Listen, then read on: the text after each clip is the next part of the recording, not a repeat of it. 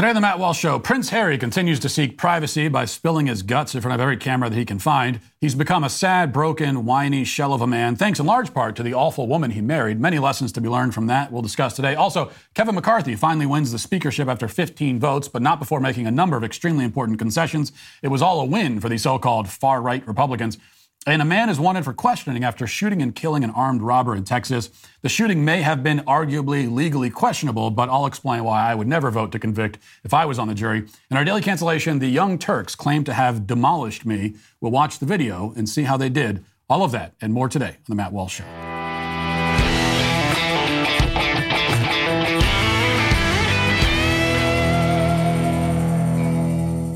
If you're someone who has always wanted to read and understand the Bible, but you're not sure where to start, then check out the Bible in a Year podcast from Ascension. The Bible in a Year podcast is currently the most popular religion podcast in the U.S. Millions of people have listened to it, and twice it's hit the #1 spot on Apple Podcasts. In the Bible in a Year, Father Mike Schmitz reads the entire Bible in 365 daily episodes, providing helpful commentary, reflection, and prayers along the way. What better way to start the new year? You can find the Bible in a Year podcast with Father Mike Schmitz for free in your favorite podcast app or on YouTube. Unlike any other Bible podcast, Bible in a Year follows a special reading plan that organizes the books of the Bible in a way that helps listeners understand the story. You can get this reading plan at ascensionpress.com/Walsh. If you want to start reading and, more importantly, understanding the Bible this year, go to ascensionpress.com/Walsh to download the reading plan for free. That's ascensionpress.com/Walsh to download the reading plan for free. Well, Prince Harry really wants his privacy. He's searched everywhere for privacy. He's gone and turned over every rock looking for it. He's trekked through the forests and over mountains in pursuit of his privacy. He's looked for privacy in interviews with Oprah and in podcasts and documentaries and in his just-released Netflix series.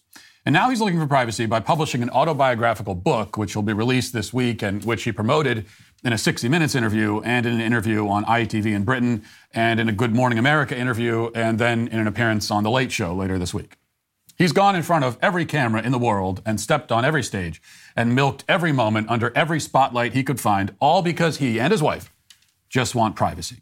His upcoming book, a tell-all memoir, much like the type often written by those who desire privacy more than anything, apparently goes into great detail about all of his squabbles and beefs and feuds with his family. Harry has become the world's foremost leader in the field of oversharing. And this book is exactly what you'd expect from someone with those kinds of credentials. He not only airs his family's dirty laundry, publicizing and cashing in on all of his petty resentments and familial disputes, he also provides intimate details that even the most ardent Harry and Meghan fans, if such people could possibly exist, would not have ever solicited. For example, he reveals that, this is what he says in his book, that he once suffered frostbite on his genitals. Harry will not even allow his privates to remain private, and yet he just wants privacy. The title of the book, Spare, is a reference to Harry's feelings of being the spare, the outcast in his family. Poor Harry. Poor, put upon, oppressed, multi-millionaire, world-famous Harry. He is in so much pain, he says, and his wife is also in pain.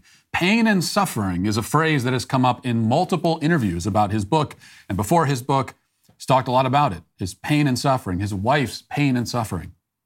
Complains about it and accuses his family of being complicit, quote-unquote, in that pain and suffering. The general response to this public vendetta that Harry has against his own family has been to parse through his words, trying to discern what is true, what isn't, what needs more context, etc. Now, personally, I have no idea if Harry is telling the truth or not, and I don't care. Every family has turmoil and drama. Every member of every family has been both wrong and right, both bully and bullied. Families are complicated. And if you're hearing one person's version of a dispute, you can be quite certain that the other people concerned, those being painted as villains, would have a very different take on things if you asked them and if they were willing to answer. This is why family issues should be kept within the family. You don't have to like every member of your extended family, but there's never a time when it's necessary or good or justified to turn your family drama into a public spectacle. And this, by the way, is a lesson that many people in our society ought to take to heart. Now, most of us aren't in a position where we can complain about our families in a 60 Minutes interview. Many people probably would like to do that, but there's just no interest. Yet it is quite common to see people on a smaller scale, and yet the largest scale available to them, airing their dirty laundry and family disputes in public to people around them, on social media especially. They provide one side of a complicated story to an audience that is not involved, that has no business being involved, and that can't do anything with the information you're giving them or do anything about the problem to help resolve it anyway. Which is why, if you have an issue with your family, you should confront your family and your close friends in person. Tell them how you feel. You might even get angry. You might yell. These things happen in families. That's normal. But in public, there should be a united front. So you, for instance, might think that your brother is an idiot. You might tell him so to his face. But if someone outside your family calls him an idiot, you should take offense at that and respond accordingly. He's an idiot, but he's your idiot because you're family. This is one of the many things that Harry gets wrong. But it's not just his family that he feels victimized by. He says it's also the press. The couple have been on a never-ending press tour for the past 2 years now, doing everything in their power to attract attention from the press, and yet they are oppressed by the same press that they can't stop talking to. During his 60 Minutes interview, he explains that the media is bigoted against Meghan. And it's not only actually the media that's bigoted, but listen to this. What Meghan had to go through was similar in some part to what Kate and what Camilla went through. Very different circumstances. But then you add in the race element, which was what the British press jumped on straight away. I went into this incredibly naive. I had no idea the British press was so bigoted. Hell, I was probably bigoted before the relationship with Meghan. You think you were bigoted before the relationship with Meghan? I don't know. Put it this way, I didn't see what I now see. You don't know if you were bigoted? How could you not know if you were bigoted or not? Now, this is mostly empty virtue signaling, of course. Here, Harry is doing the work, and doing the work means baselessly accusing everyone, including yourself, of bigotry. But that's not to say that he's being entirely insincere. It's clear that the man has been genuinely brainwashed into the religion of wokeism, and in that religion, bigotry is the original sin, but not shared by all people, shared only by members of the white race. It's the original sin of white people, and people who are not white have no sins at all. It is a hazy, undefinable sort of evil shared by every member of the white race. Harry doesn't remember any specific occasion of being bigoted. He never harbored any racial animosity towards non-white people. And yet, even though this, by definition, means that he was not racially bigoted, he still cannot declare himself to have not been bigoted. Because the actual belief of the woke white person is that he himself cannot speak to his own racism or lack thereof. He is not an expert in his own thoughts and feelings. It's up to a member of the racial victim class to determine whether he is racist or not from one moment to the next. He cannot speak to his own motivations and intentions, but they can. And now that Harry is married to a member of that racial victim class, she can attest to his non-bigotry now. But before her, she was not there to absolve him. And that's the way he sees it. And finally, speaking of Meghan, this is maybe the most important, or at least most useful point for most of us. Let her be a warning to men everywhere. Because although Harry is no victim, no martyr, much as he wishes to be, he is still a pitiful and pathetic figure, a broken shell of a man. He's still rich and famous, but he's no longer respected. And that's the worst thing. The worst thing a man can lose is respect. A man can live and be happy without much money, without many things, but the loss of respect is what truly devastates and in many cases can prove fatal. And Harry has become a man who is no longer respectable in large part because he married a woman who does not respect him. This is the influence that a woman can have over a man. Her feelings about him often become a sort of self-fulfilling prophecy. I think it was G.K. Chesterton who noted that the positive end of this kind of relationship, explaining how the lesson of Beauty and the Beast is that a man must be loved in order to become lovable.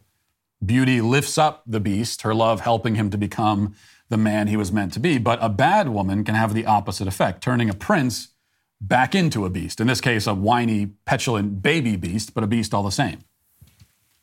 My wife has helped me to become a better man because she loves and respects me. And when you love and respect something, you want it to be the best version of itself. But then there are the Meghan Markles of the world who will break a man instead of building him up, bringing out his worst aspects while smothering all that was good in him. This is the nightmare scenario that has chased many men away from marriage, as we've discussed over the last few days. But the good news is that it's pretty easy to spot the Meghan Markles. So easy that most of us had the actual Meghan Markle figured out after listening to her speak for like 45 seconds. Either Harry didn't see it because he allowed himself to be blinded by her good looks, or wouldn't be the first man to fall into that trap, or he did see it and decided to move forward anyway, perhaps partially motivated by his simmering resentment for his family. Whatever the case, there's a very basic checklist that a man should refer to when dating a woman, and the woman should have a similar mental checklist in mind when dating the man.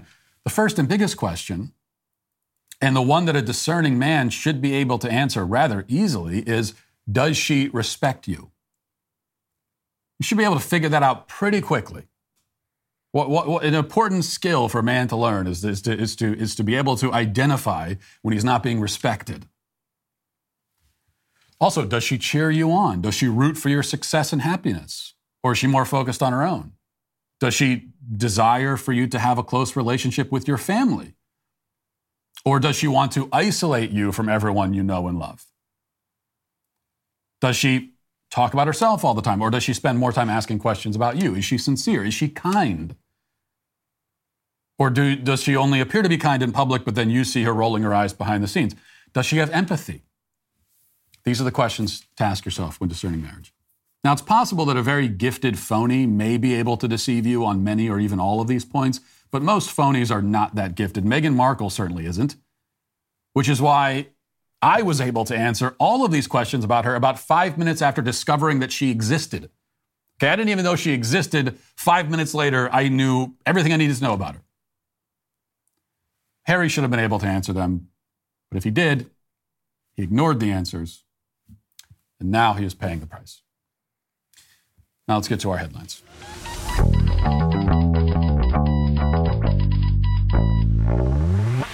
Experts are highlighting new identity theft threats to watch out for in 2023. Some tactics include scams targeting specific ethnic groups and those with limited English proficiency. Payment app scams will likely continue to increase as their popularity increases. That's why it's so important to understand how cybercrime and identity theft are affecting our lives every day. Your personal information gets exposed so often that it's dangerously easy for a cyber criminal to steal your identity. But protecting your identity can be easy with LifeLock by Norton. LifeLock detects and alerts you to potential identity threats you may not spot on your own, like loans taken out in your name. If you do become a victim of identity theft, a dedicated U.S.-based restoration specialist will work to fix it for you. Nobody can prevent all identity theft or monitor all transactions at all businesses, but it's easy to help protect yourself with LifeLock. Identity theft protection starts here. Join now and save up to 25% off your first year at LifeLock.com/Walsh. That's LifeLock.com/Walsh for 25% off. Headline from the Daily Wire. Here are the concessions House Speaker Kevin McCarthy gave to Republican holdouts to win their support. Article says, after days of negotiations and 15 roll call votes, California Representative Kevin McCarthy became House Speaker early Saturday morning after reportedly giving major concessions to a group of Republican holdouts, increasing the influence of some of the chamber's most conservative members. McCarthy's concessions include changes to how the House is run, placing members of the House Freedom Caucus on key committees, and the creation of a committee to conduct a major investigation into the FBI, which, for my money, is the most important concession that they were able to exact or gain. Florida Representative Matt Gaetz said, I feel the American people won. I feel that the House of Representatives will be a healthier institution.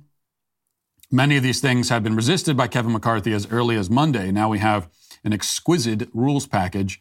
While some critics accuse the holdouts of grandstanding, in the end, McCarthy reportedly gave in to much of the demands of the bloc. According to the Freedom Caucus chairman, Representative Scott Perry, the juice was worth the squeeze. Perry, alongside other members of the opposition, posted lists of concessions they had gained from McCarthy to earn their vote. These included getting a vote on a border security plan, a budget that doesn't allow the debt ceiling to increase, an end to all COVID mandates and funding, a term limit vote, single subject bills, and allowing at least 72 hours given for members to read the bills. Another key provision is allowing for any member to introduce a motion to vacate the chair, meaning that members can demand a vote to remove the speaker from the position if he doesn't live up to his end of the bargain. Another concession that was discussed throughout the week was creating an open amendment process to bills, making it easier for lawmakers to change bills during debate. Members of the Freedom Caucus will also reportedly be placed on the Rules Committee and the Appropriations Committee. Committees crucial to how the House runs and how funding is doled out. The House will vote on the rules package on Monday, setting up another potential fight among Republicans. Texas Representative Tony Gonzalez, a moderate, has already promised to vote against the rules package. Okay, so these are the rules that have been agreed to as proposals, but now they have to actually vote on them and get them passed through that way. Whatever happens when they vote on the rules, this is still an enormous success and a blueprint that should be followed. Because here we have actual conservatives who are extracting concessions from the establishment. They were able to bend the establishment to their will by using the leverage that they had available to them. So they couldn't do everything, right? It was only, 20 people. And so they didn't have enough, they didn't have the numbers to actually put somebody in place that they wanted. But they had leverage. They had leverage to achieve something, and they achieved it. Because even to get what's Kevin McCarthy agreed to, this tells you what kind of guy Kevin McCarthy is. It shouldn't have required this long standoff between the two factions to get these concessions in place. These are all rules and proposals that should have been in place to begin with. Tells you everything you need to know about Kevin McCarthy. In fact, if you weren't up until this point, maybe you're not paying attention to this drama, you don't care that much, I understand that, but maybe you didn't quite understand. You didn't realize, you were looking at this and saying, well, what's the big deal with Kevin McCarthy? Why not just vote for him? Well, this should tell you, this is it. The fact that they had to go through 15 votes to get this guy to agree to the things that I just listed, which are things that every Republican, really every member of the House of Representatives should agree to. Things like giving members of the House time to read the bills before they're voted on.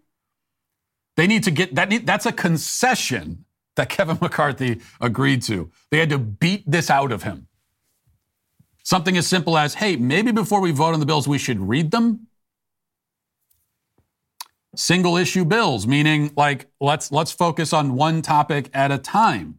Stop taking every piece of legislation as an opportunity to piggyback it and put all of your pet projects and all that kind of stuff and earmarks onto it. Investigate the FBI's abuses of power. That should be the most automatic thing of all. And other similar sorts of things. So these are all very common sense. They're not even, if this is what counts as conservative now, well, then that also tells you what you need to know. And this only happened because, again, the supposed far right, the radicals, which some people object to that label. I don't. Like, I'm fine myself being labeled a radical. I don't consider that to be an insult. So if that's what you want to call them, then fine. Whatever you call them, they were able to get these concessions by using the leverage that they had, and this is a success. And the people, the conservatives who were objecting to this all week, it makes you wonder what they were really objecting to. Like, this was the worst case scenario. Okay, you could just hand Kevin McCarthy the speakership and get nothing out of him whatsoever. So you can do that. It's hard to see that as a win. Or you could try to get something out of it. You can use the leverage that you have. You have something, right, for these members of the House, they had something that Kevin McCarthy needed, which was their vote, so that he could become Speaker of the House. So they could just give it to him for nothing, or try to get something in exchange for it. Why would you give it to him for nothing? And what's the downside? I never understood. What was supposed to be the downside of trying to get something out of this? Yeah, this establishment shill is going to probably end up being Speaker of the House regardless because he has most of the votes. That's probably what's going to end up happening. But if you have a little bit of leverage to get something out of it, And it's not like you're getting something personally for yourself. The American people are getting something out of it. If you have that ability, what's the downside? What's the worst case scenario? You had conservatives, some conservatives panicking all week. This is an embarrassment. This is so an embarrassment. This is actually democracy. This is what the democratic process is supposed to be. We want them to fight and argue amongst themselves. I wish they fought and argued more than they did. You know, you read the stories of what what Congress was like in the early 19th century, and you have members of Congress like taking pokers out of the fire and whacking each other over the head with it. I wish that was still happening, not only because C-SPAN would be a lot more entertaining, but because that shows that they're actually fighting. That's what they're supposed to do. It's deliberation, and sometimes deliberations can get, a little bit heated. And if they turn violent, as far as I'm concerned, no big deal. But then this was not even violence. Okay, this wasn't that. They weren't. This was not a Royal Rumble. This was a debate. This was a process of compromise is what it was. So I never understood it. What was the downside? Never understood what the downside was supposed to be. Okay, this is from the Daily Wire. Armed customer shoots robber dead and returns stolen money in Houston taqueria. How do you pronounce that? A man shot and killed a robbery suspect. It's a taco shop is what it is. Can we just call it that? It's a taco shop. A man shot and killed a robbery suspect at a taco shop in Houston on Thursday before returning the stolen money to other patrons, according to authorities. The incident happened around 11:30 p.m. and was caught on surveillance video, which has been viewed online millions of times. Witnesses told officers that a masked African-American man wearing all black clothing, a black ski mask, and black gloves walked into the restaurant, pointed what appeared to be a firearm at customers while demanding their money, according to Houston police.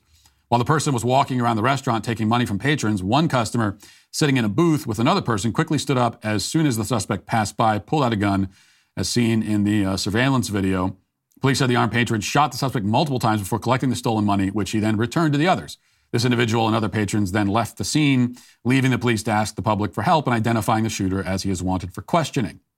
The Houston Police Department shared surveillance images of who they believe was the armed customer, described as a white or Hispanic man, as well as his 1970 or 1980s model pickup truck with no bed. No charges have been filed, police said in a Friday press release. And Houston Police Lieutenant R. Wilkins said the now dead suspect was brandishing a plastic pistol, possibly an aerosoft or possibly a little BB pistol. No one else in the restaurant was injured, the news report noted. Investigators encouraged the shooter and victims to contact the Houston Police Department division at, and then there's the phone number. I'm not actually going to give the phone number away because I don't trust the police.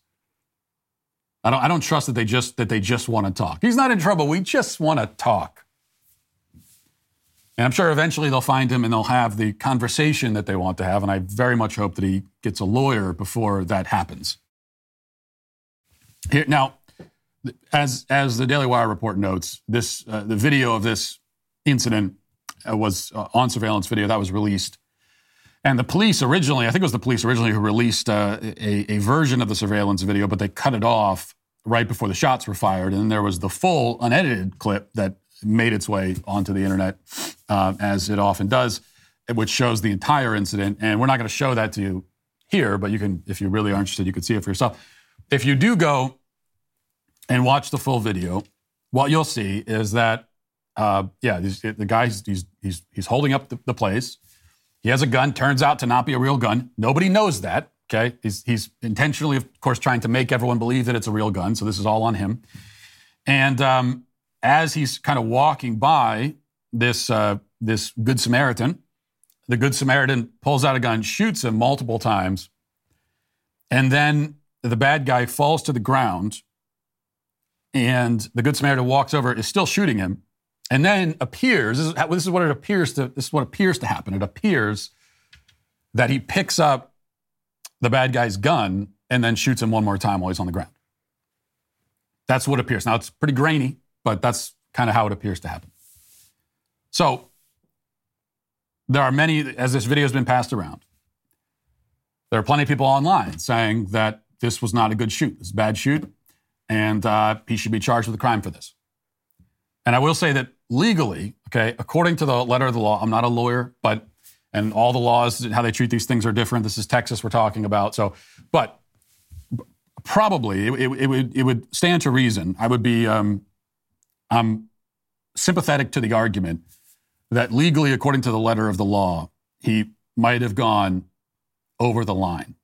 Not on the first few shots, but on the last one in particular. If it actually is true that he picked up the guy's gun and then, while he's lying there, shot him another time,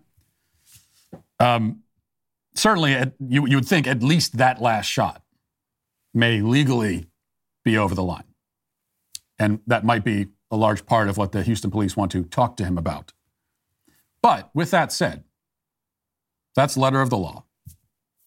With that said, if I'm on the jury, and I wish that I could be, I can't because I don't live in Texas, but if I'm on the jury, there is no way in hell I vote to convict this guy. There's no way I find him guilty. This is not guilty all the way for me. It's not going to happen. And if it was 11-1, that's what it'd be. This would be 12 angry men. That's what we would see playing out in real life. No way I vote to send this guy to prison. Even if it was over the line legally, still I wouldn't. Because it is my opinion that, first of all, when you decide to grab a gun and commit a violent crime like this, you start shoving a gun in people's face, trying to take their money from them, you have forfeited your rights, as far as I'm concerned. That's the approach that I would take on a jury. You have forfeited your rights. Your rights are out the window. That's what you've decided to do. You have effectively thrown your own life away. You have sent the message that your life your life doesn't mean anything to you. That was your decision. And also, you are, okay, you're the one with premeditation. So you decided you were going to do this. This scumbag who's now dead, he decided he wanted to do this. He had premeditation. He was thinking this through. He didn't think it through that much, apparently. Okay, he didn't think enough about it, but he was thinking about it. So he had, he goes into this somewhat prepared for what he's about to do because he's the one doing it. Everybody else there, they're just trying to enjoy their dinner. They're not expecting this. You're putting them in this position out of nowhere in this life or death situation, and it's not fair to expect them to respond to it exactly correctly. So you can, after the fact, parse through it and sift through it and Monday morning quarterback and say, well, according to the law, yeah, but nobody's sitting there with the law book in front of them, flipping through it. What am I allowed to do here? No, you're put in this position. Adrenaline takes over. It's fight or flight. A lot of people are flight. This guy's fight. And I think we need more people with the fight instinct. And adrenaline takes over, and this is what he does. And so if one or two of the shots is over the line, who cares? You know whose fault that is? It's the guy who's laying dead in a bloody puddle on the ground. That's his fault. Maybe you should think about this. See, we need violent criminals to think about this. We need them to be afraid. We need them to fear for their lives before they carry out the crime so that maybe they won't carry it out to begin with. So if other potential violent criminals are seeing that video and saying, wow, man, I walk in and just start robbing people, there might be somebody in there who's, got a gun and he's going to get hopped up on adrenaline, and I might throw my whole life away. Like I could go into this taco shop and rob everybody and make off with $43 and some change. I could do that, but then in pursuit of that end, I might end up dead on the floor. I might die on the dirty floor of this taco shop in Houston at 11 o'clock at night. That might be the end of my story. We want them to think about that. Now more than ever, because our cities have been overrun by violent criminals. They've been given essentially free rein to do whatever they want. People live in fear. The government has abandoned the citizens to a large extent. And so really the only way of restoring order, any semblance of order and justice, is for citizens to start defending themselves and each other. It's either that or people line up to be victims. And part of the way we've ended up in this situation is that the law extends enormous grace to violent criminals and does everything in its power to let the violent criminal off the hook or to be as lenient as possible. That's what the law does, what the court systems do. Okay? They do everything in their power to be as lenient as possible to these kinds of violent criminal scumbags, like the guy that's robbing the taco shop. Well, I think that's what we need to do for these citizens who fight back. Be as lenient as possible. Extend every available grace. Even to the point of absurdity, because that's what we do in favor of the violent criminals. And that's how our cities have turned all of them into, like Mad Max. No, I would do that. I would do that for the citizens who fight back. I would say, hey, hopped up on adrenaline, that last shot. The video's kind of grainy. Can't really see what's happening. Who knows? Hey, maybe he picked up the guy's gun. Maybe he thought that the guy had another gun. Maybe he twitched. Maybe the guy's laying there on the ground. He twitched his arm. It looked like he was reaching for another gun, so he had to do what he had to do. Now, do I buy that excuse necessarily? Probably not, but that is the level of benefit of doubt that I would give in a situation like this. And let all the violent criminals know, this is the benefit of doubt. We give you walk in there, you instigate something like this, all of the benefit of the doubt goes to the citizens who might kill you in response. They get the benefit of the doubt, you get none. We're going to throw the book at you, but for anyone who might shoot you while you're carrying out this crime, we're going to flip through that book looking for any loophole we can find to let them off the hook. All right. This is from the Daily Wire. Players from Raiders and Chiefs pray at midfield following the game in which teams honored Damar Hamlin. Several players from Las Vegas Raiders and the Kansas City Chiefs prayed on the field Saturday evening at the conclusion of the matchup between the two teams following Buffalo Bills safety Damar Hamlin's medical emergency during a game earlier this week. Fox reported that players from both teams wore athletic gear that featured statements like "Love for Damar" and "Hamlin strong" as a way of showing support prior to kickoff. The report said that the first digit of the 30-yard lines at the Allegiant Stadium were painted blue because that was the Buffalo Bills' color. And there were other examples, too, of the teams praying and that sort of thing. And I bring this up because this is one thing that people have remarked on. I noticed it, too, after the Damar Hamlin incident last Sunday night, that, the open religiosity that's on display. Very often in our culture, there's a mass shooting, a tragedy. And if you so much as talk about prayer, you get attacked. Well, your thoughts and prayers don't do anything. In this case, that wasn't happening. Now, it's kind of sad that in our culture, it's okay to talk about prayer and thoughts and prayers when a football player gets injured, but not when 15 people are dead in a mass shooting. But prayer should be applied in all cases, is what I'm trying to say. But the religiosity, the faith put on display, football players on the field praying, talking about their faith. This is maybe came as a surprise to people who are not football fans and are now following this one football-related story because it obviously broke through beyond just football fans. But to those of us who are football fans, this is not a surprise at all because we're fully aware that football players have always been quite religious. In fact, before you go before the Colin Kaepernick thing, when the NFL earned for itself, because of the actions mainly of corporate office, but also some players on the field, it earned for itself this reputation as being woke. Before that, you may recall, the complaints would be kind of the opposite. People would often complain when you had football players at press conferences, post-game press conferences, thanking God and saying that, God was on their side and all that kind of thing. You'd have people complaining and say, oh, God doesn't care about the outcome of your football game. That used to be the complaint. But I never did complain about that because I think it's a wonderful thing. It's one of the things that I like about football is that it has, in fact, this has come out. We talked about it last week. This is, this has come out in the complaints that the left and the media has about football. We read through that one. I think it was a Washington Post or New York Times article. They're both the same. But complaining that football is religious, it's patriotic, it's macho. And yeah, it is all those things. It's always been those things. Now you have the NFL, you have the corporate NFL is trying to change some of those things, but football as a sport remains, among other things, it has a very, oftentimes because of the players, they tend to be religious, has a kind of religious flavor to it. All right. Meanwhile, another Damar Hamlin thing, over on Fox Sports, Michael Strahan is still traumatized by the totally benign Skip Bayless tweet we talked about last week, but he's still upset about it. Let's play this. And you spoke about humanity. And I think, but there were things done here by someone here at this network that were inhumane.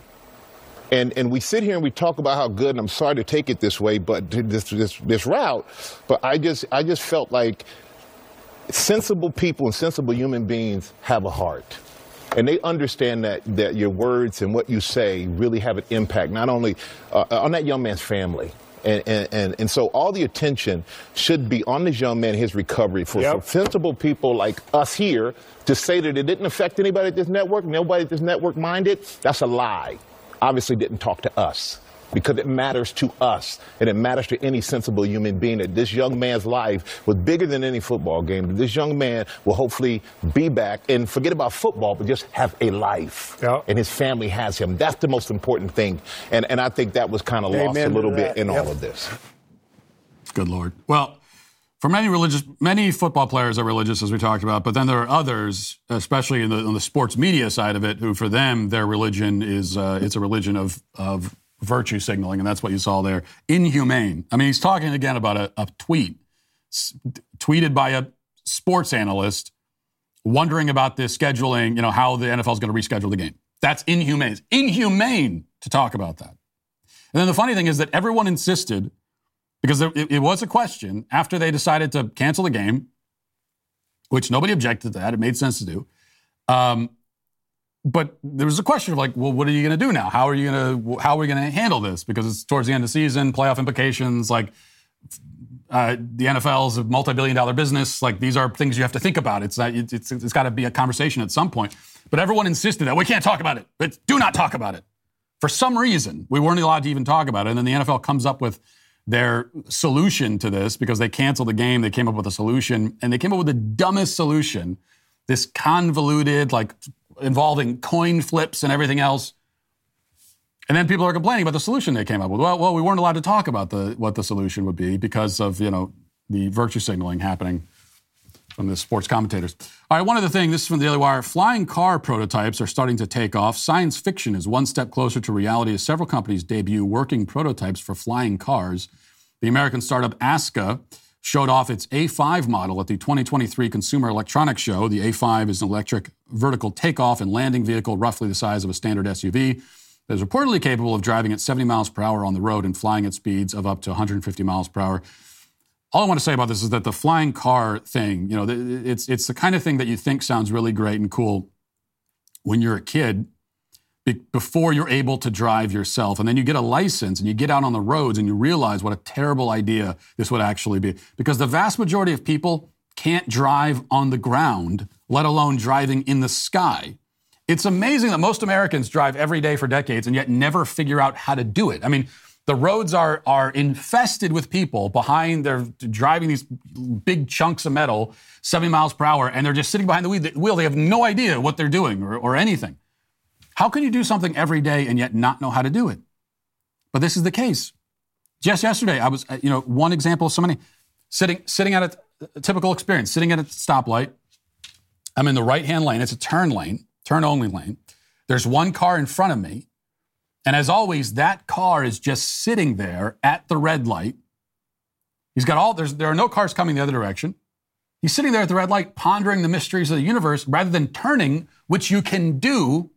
You can turn on red. I mean, are there any states left in the United States of America where you can't turn right on red? Does that exist anywhere? How is it that people still aren't acquainted with this rule? I'm pretty sure every state in the union, if you can turn right on red, unless there's a sign saying otherwise. So this guy isn't turning. I'm beeping at him. He still isn't going. Finally, we get a green. He turns. Then as I'm going up to take my turn to turn, it's a green now. A car that is not in the turn lane turns right in front of me. So cars that are supposed to turn right aren't. Cars that aren't supposed to turn right are. And why did the guy do that? Well, because he was not in the turn-only lane. He realized at the last minute he wasn't in the lane. Well, okay, read the signs and you wouldn't have this problem. Or If you missed, just go to the next intersection, turn right there, hook up with the path you wanted to take. It's an extra 45 seconds. So you can take the extra 45 seconds or risk a car accident. This is a calculation people make. It's like when they're about to miss the exit, so they veer across 4 lanes of traffic. You could die. Like you might die doing that, or just take an extra 45 seconds, take the exit that's take one exit up and flip around. A couple extra minutes. You got people in cars saying, I would rather be dead and possibly kill like 15 other people instead of taking a couple extra minutes because I missed my exit. Anyway, my point simply is we do not need to give these people planes. That's all I'm trying to say. Let's get to the comment section. Daily cancellations are the law and order of the day. We the sweet baby gang. Make the new year all about the new you with Genucel Skincare. For a limited time, save over 70% off Genucel's most popular package to take care of all your skincare needs. Watch those fine lines, forehead wrinkles, sagging jawline, dark marks, skin redness, and even under eye bags disappear. My talent manager, Tessa, we used to call her assistant in these things, so now it's okay, it's been a promotion, uses Genucel under eye treatment to help get rid of the bags under her eyes, and she says it works like a charm. I ask her about it every day, and she tells me, still working. That's the conversation we have in real life. Genucel Skincare can help you turn back the clock and look 5, 10, even 15 years younger. It's made for both women and men, safe for all skin types, and works for all ages. Genucel promises immediate effects and results that will make you smile or get 100% of your money back. Right now, get Genucel's customer favorite, a deep firming vitamin C serum. It's absolutely free in every most popular package. You can hydrate your skin while restoring your natural, vibrant glow. Visit Genucel.com/Walsh and use code Walsh at checkout. Every order is automatically upgraded to free shipping. That's Genucel.com/Walsh. Genucel.com/Walsh. Football Rob says, Matt is the only married man I've ever seen who advocates for marriage. Well, then, Rob, you hang around some really low-quality men. I don't know what to tell you. And I saw a lot of comments like this as we've been talking about this topic over the last couple of days, and I've seen a lot of comments that are saying, oh, every man I know hates marriage, has a terrible marriage, complains about his marriage. Every man I know. Really? Every man you know? For me, it's almost exactly the opposite. Everyone in my immediate family, parents, all my siblings, except the one who became a nun, the other 4, all of them are in successful and happy marriages. The vast majority of the married people that I know and who are around me are married happily. I didn't say perfectly, but like they're in functional marriages. Here at the Daily Wire, if you watch Backstage on a typical show, me, Ben, Michael, Andrew Klavan, Jeremy, all married, all advocates for marriage. Most of us have been married, for a decade or more around there. Drew for a lot longer than that. So my point is simply that if you're surrounded by miserable people who hate their lives and their wives and their marriages, if that's everyone you know, then that's a reflection of the people you choose to hang around. And that's actually a big part of the problem, I think. Just choosing to hang around people who are a drag. They're just a drag on you. They're dysfunctional. They live dysfunctional lives. They love to tell you about it. It's like we talked about in the opening. Complaining about, if you've got people around you complaining about their families, complaining about their marriages, complaining about their wives. Now, my wife and I have disagreements. We like in any marriage, there's going to be disagreements. I'm never going to tell I don't complain about her to anybody.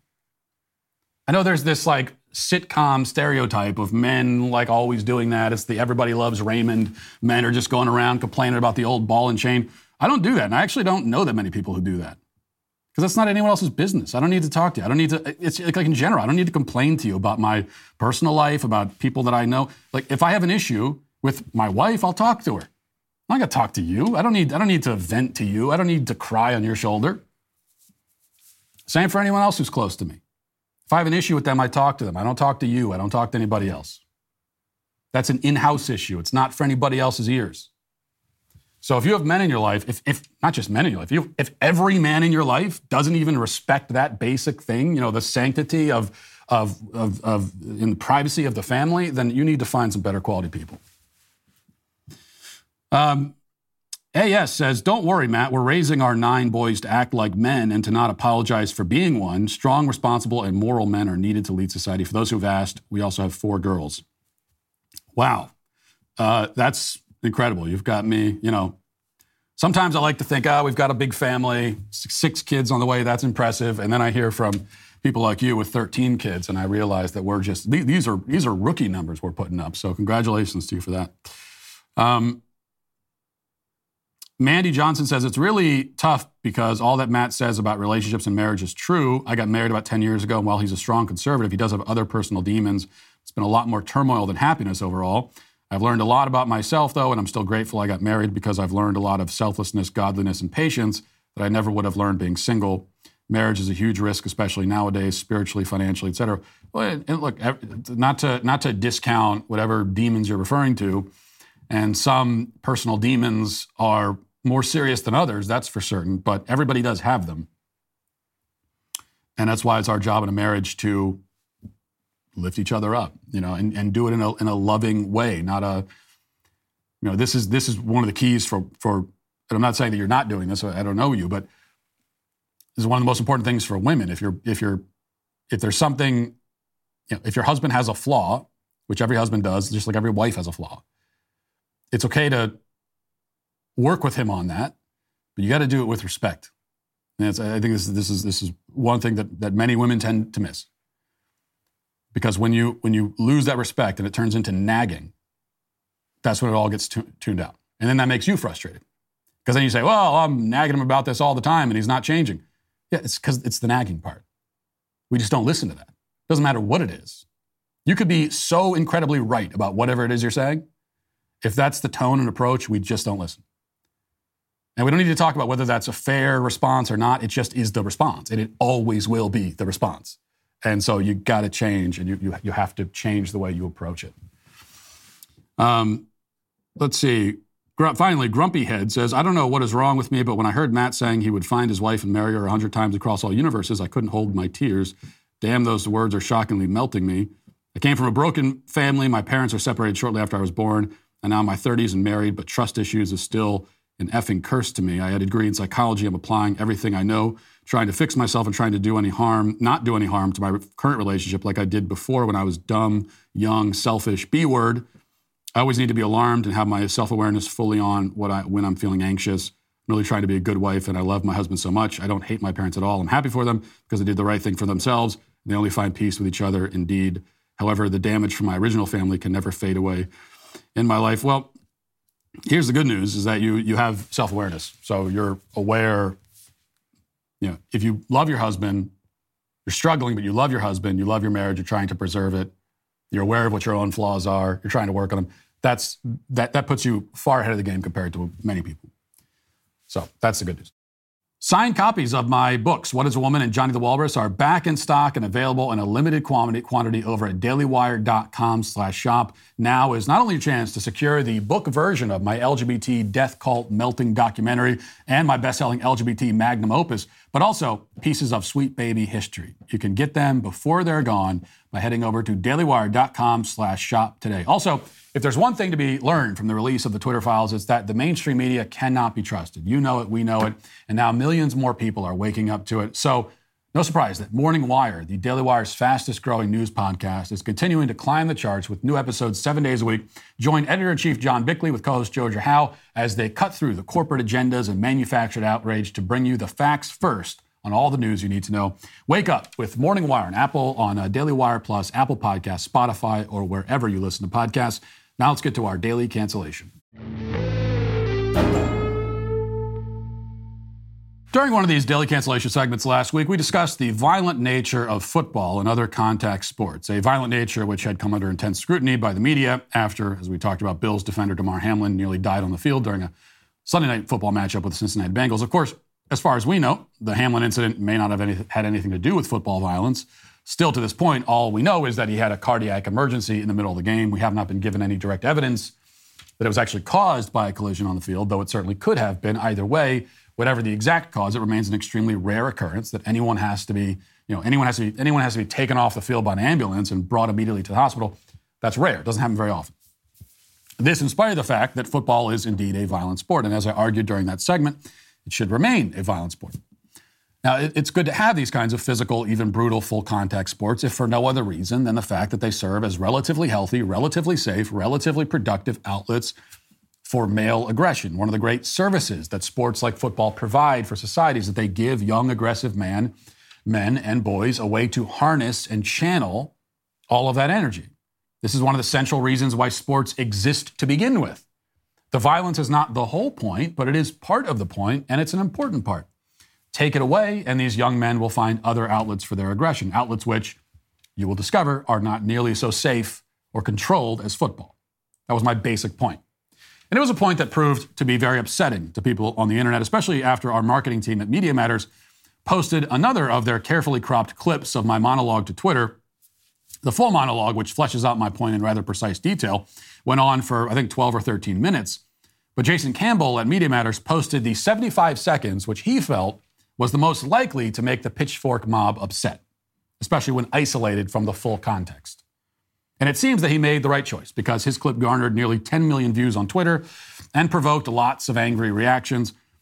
Before we continue, I think it would be fair for me to, go back and we'll show the part of that monologue that he posted, and then we'll talk about it. Here he is. Let's consider football itself as a sport. Despite any rule changes or updates to the equipment, it is still a fundamentally violent sport. That's true. And that's what it always will be. Is that a bad thing? No, it's not. In fact, it is a good and healthy thing. It is good that football is violent. It should stay violent. It is good to have violent sports. Okay? We should have violent sports. If anything, we should have more of them because a violent sport like football is, among other things, a relatively safe, and relatively productive outlet for male energy and aggression. Okay, there's a reason why many of the media articles being written and freaking out about football are being written by women. Because football is not, no matter what the NFL is trying to do, football is not for women. There might be some women who get into it, but it's not really for women. It's not for you. You don't understand it. You're not meant to understand it. This is actually a man's thing. This is why violent games have existed in every society going back to primitive times. They are a means of channeling and harnessing male aggression. Okay, so I did say that football is a man's sport, which, why did I say that? How could I possibly justify such a statement? Well, because football was invented by men and has been played almost exclusively by men, and the vast majority of its fans are men and have always been men and will always be men. That's why I said that. Does that mean that no woman has ever watched football or been a fan or been involved professionally at some level? No, it just means that football was made by men and mostly for men. This is a statistical and historical reality. It isn't really up for debate, okay? If it interferes with your girl power fantasies, that's your problem, not mine. I don't really care. And apparently it did interfere with lots of people's fantasies, which is why there were many tweets explaining why my statements were terrible and wrong and hurtful and sexist and so on. This continued until the scholars over at the Young Turks got wind of the controversy and decided to devote a lengthy segment responding to and supposedly debunking my claims. The title of this segment on YouTube declares that, quote, TYT demolishes right-wing alpha male Matt Walsh for his most recent sexist rant. Now, this is nothing new. I've been demolished by many a left-wing YouTuber over the years, demolished at least according to the titles they put on their videos. But as we've seen many times in the past, these demolitions usually end up being rather anticlimactic, if I must say. Rarely do they live up to their own hype. Perhaps, though, this Young Turks video will be different. Perhaps my demolition will finally come to fruition. Let's watch and find out. That is the infamous fascist, misogynist, and other badist Matt Walsh insisting that football is only for men. And we are about to prove him completely wrong. Who could have seen that take coming? Cenk did. Called it perfectly just yesterday, right here on TYT. Check out this clip. So now it looks like the right wing is trying to frame it like, oh yeah, I remember when people were real men and they just didn't mind people getting killed on the field. Now the libs want to make this soft so there isn't as many deaths on the field.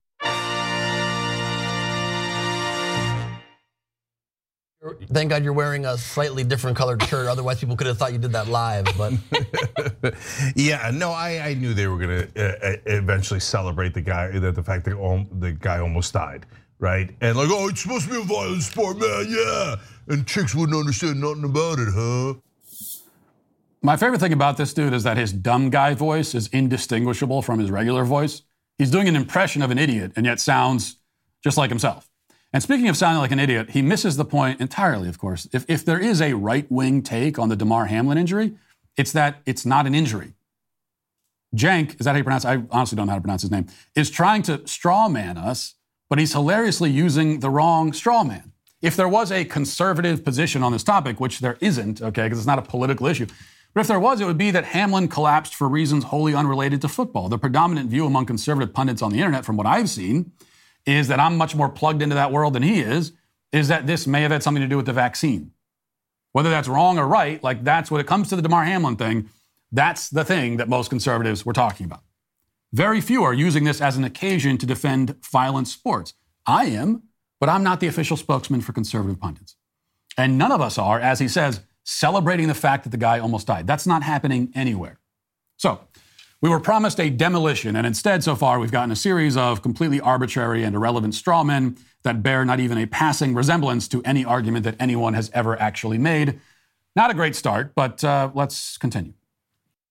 The video had 2 parts, right? So, there were really 3 parts. One is not so bad. He's saying, look, it's a societally acceptable way of releasing some of the violent urges that people in society and men in particular have. That's not that wrong, right? But when they celebrate, the second part is celebrating like, oh, violence is a good thing. Yeah, oh, yeah, it's great.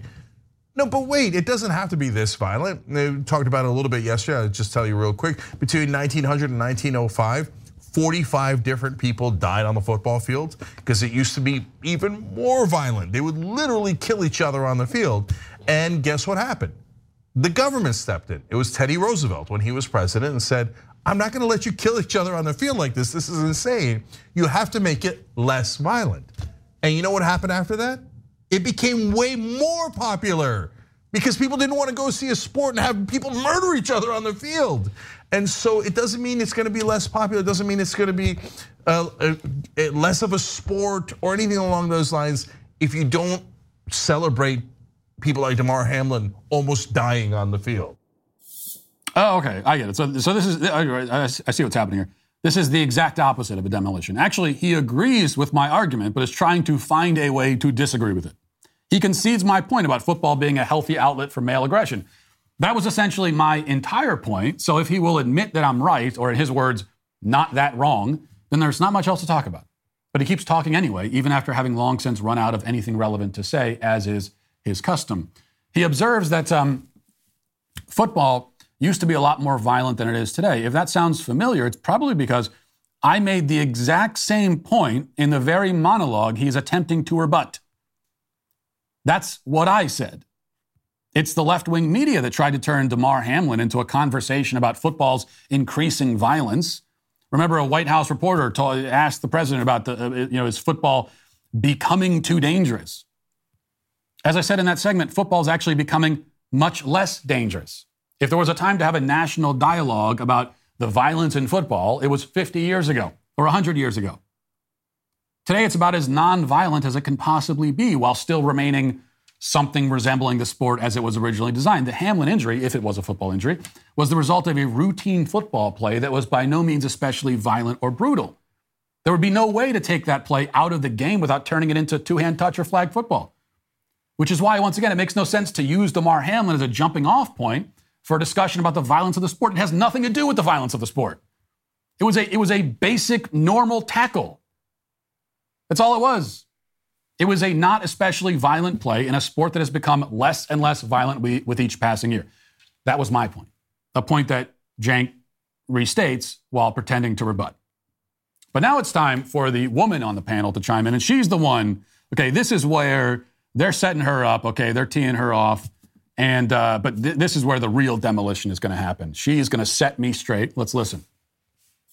Okay, so the crux of his argument is women shouldn't have a say because men are the ones that have violent urges and you chicks don't get it. You chicks don't get the violent urges that we have that we need to get out, which I almost can see, like, I'm a cis woman and I am raising, apparently so far as I know, a cis baby. I've been raising a cis son for 2 years.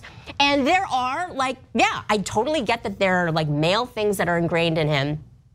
I would actually almost accept that argument from this tool shed if I knew that he had no opinions on abortion, female reproductive rights, the price of tampons, maternity leave. If he shut his stupid bearded pie hole about any of those things that he literally as a man does not understand about being a woman, then I might accept his argument. But I know this bearded douche nozzle has so much to say about women that he knows nothing about. So for him to turn around and be like, women, I don't even want to hear from you because you guys just don't. Shut up. Shut your stupid, dumb pie hole, you dime store Justin Thoreau.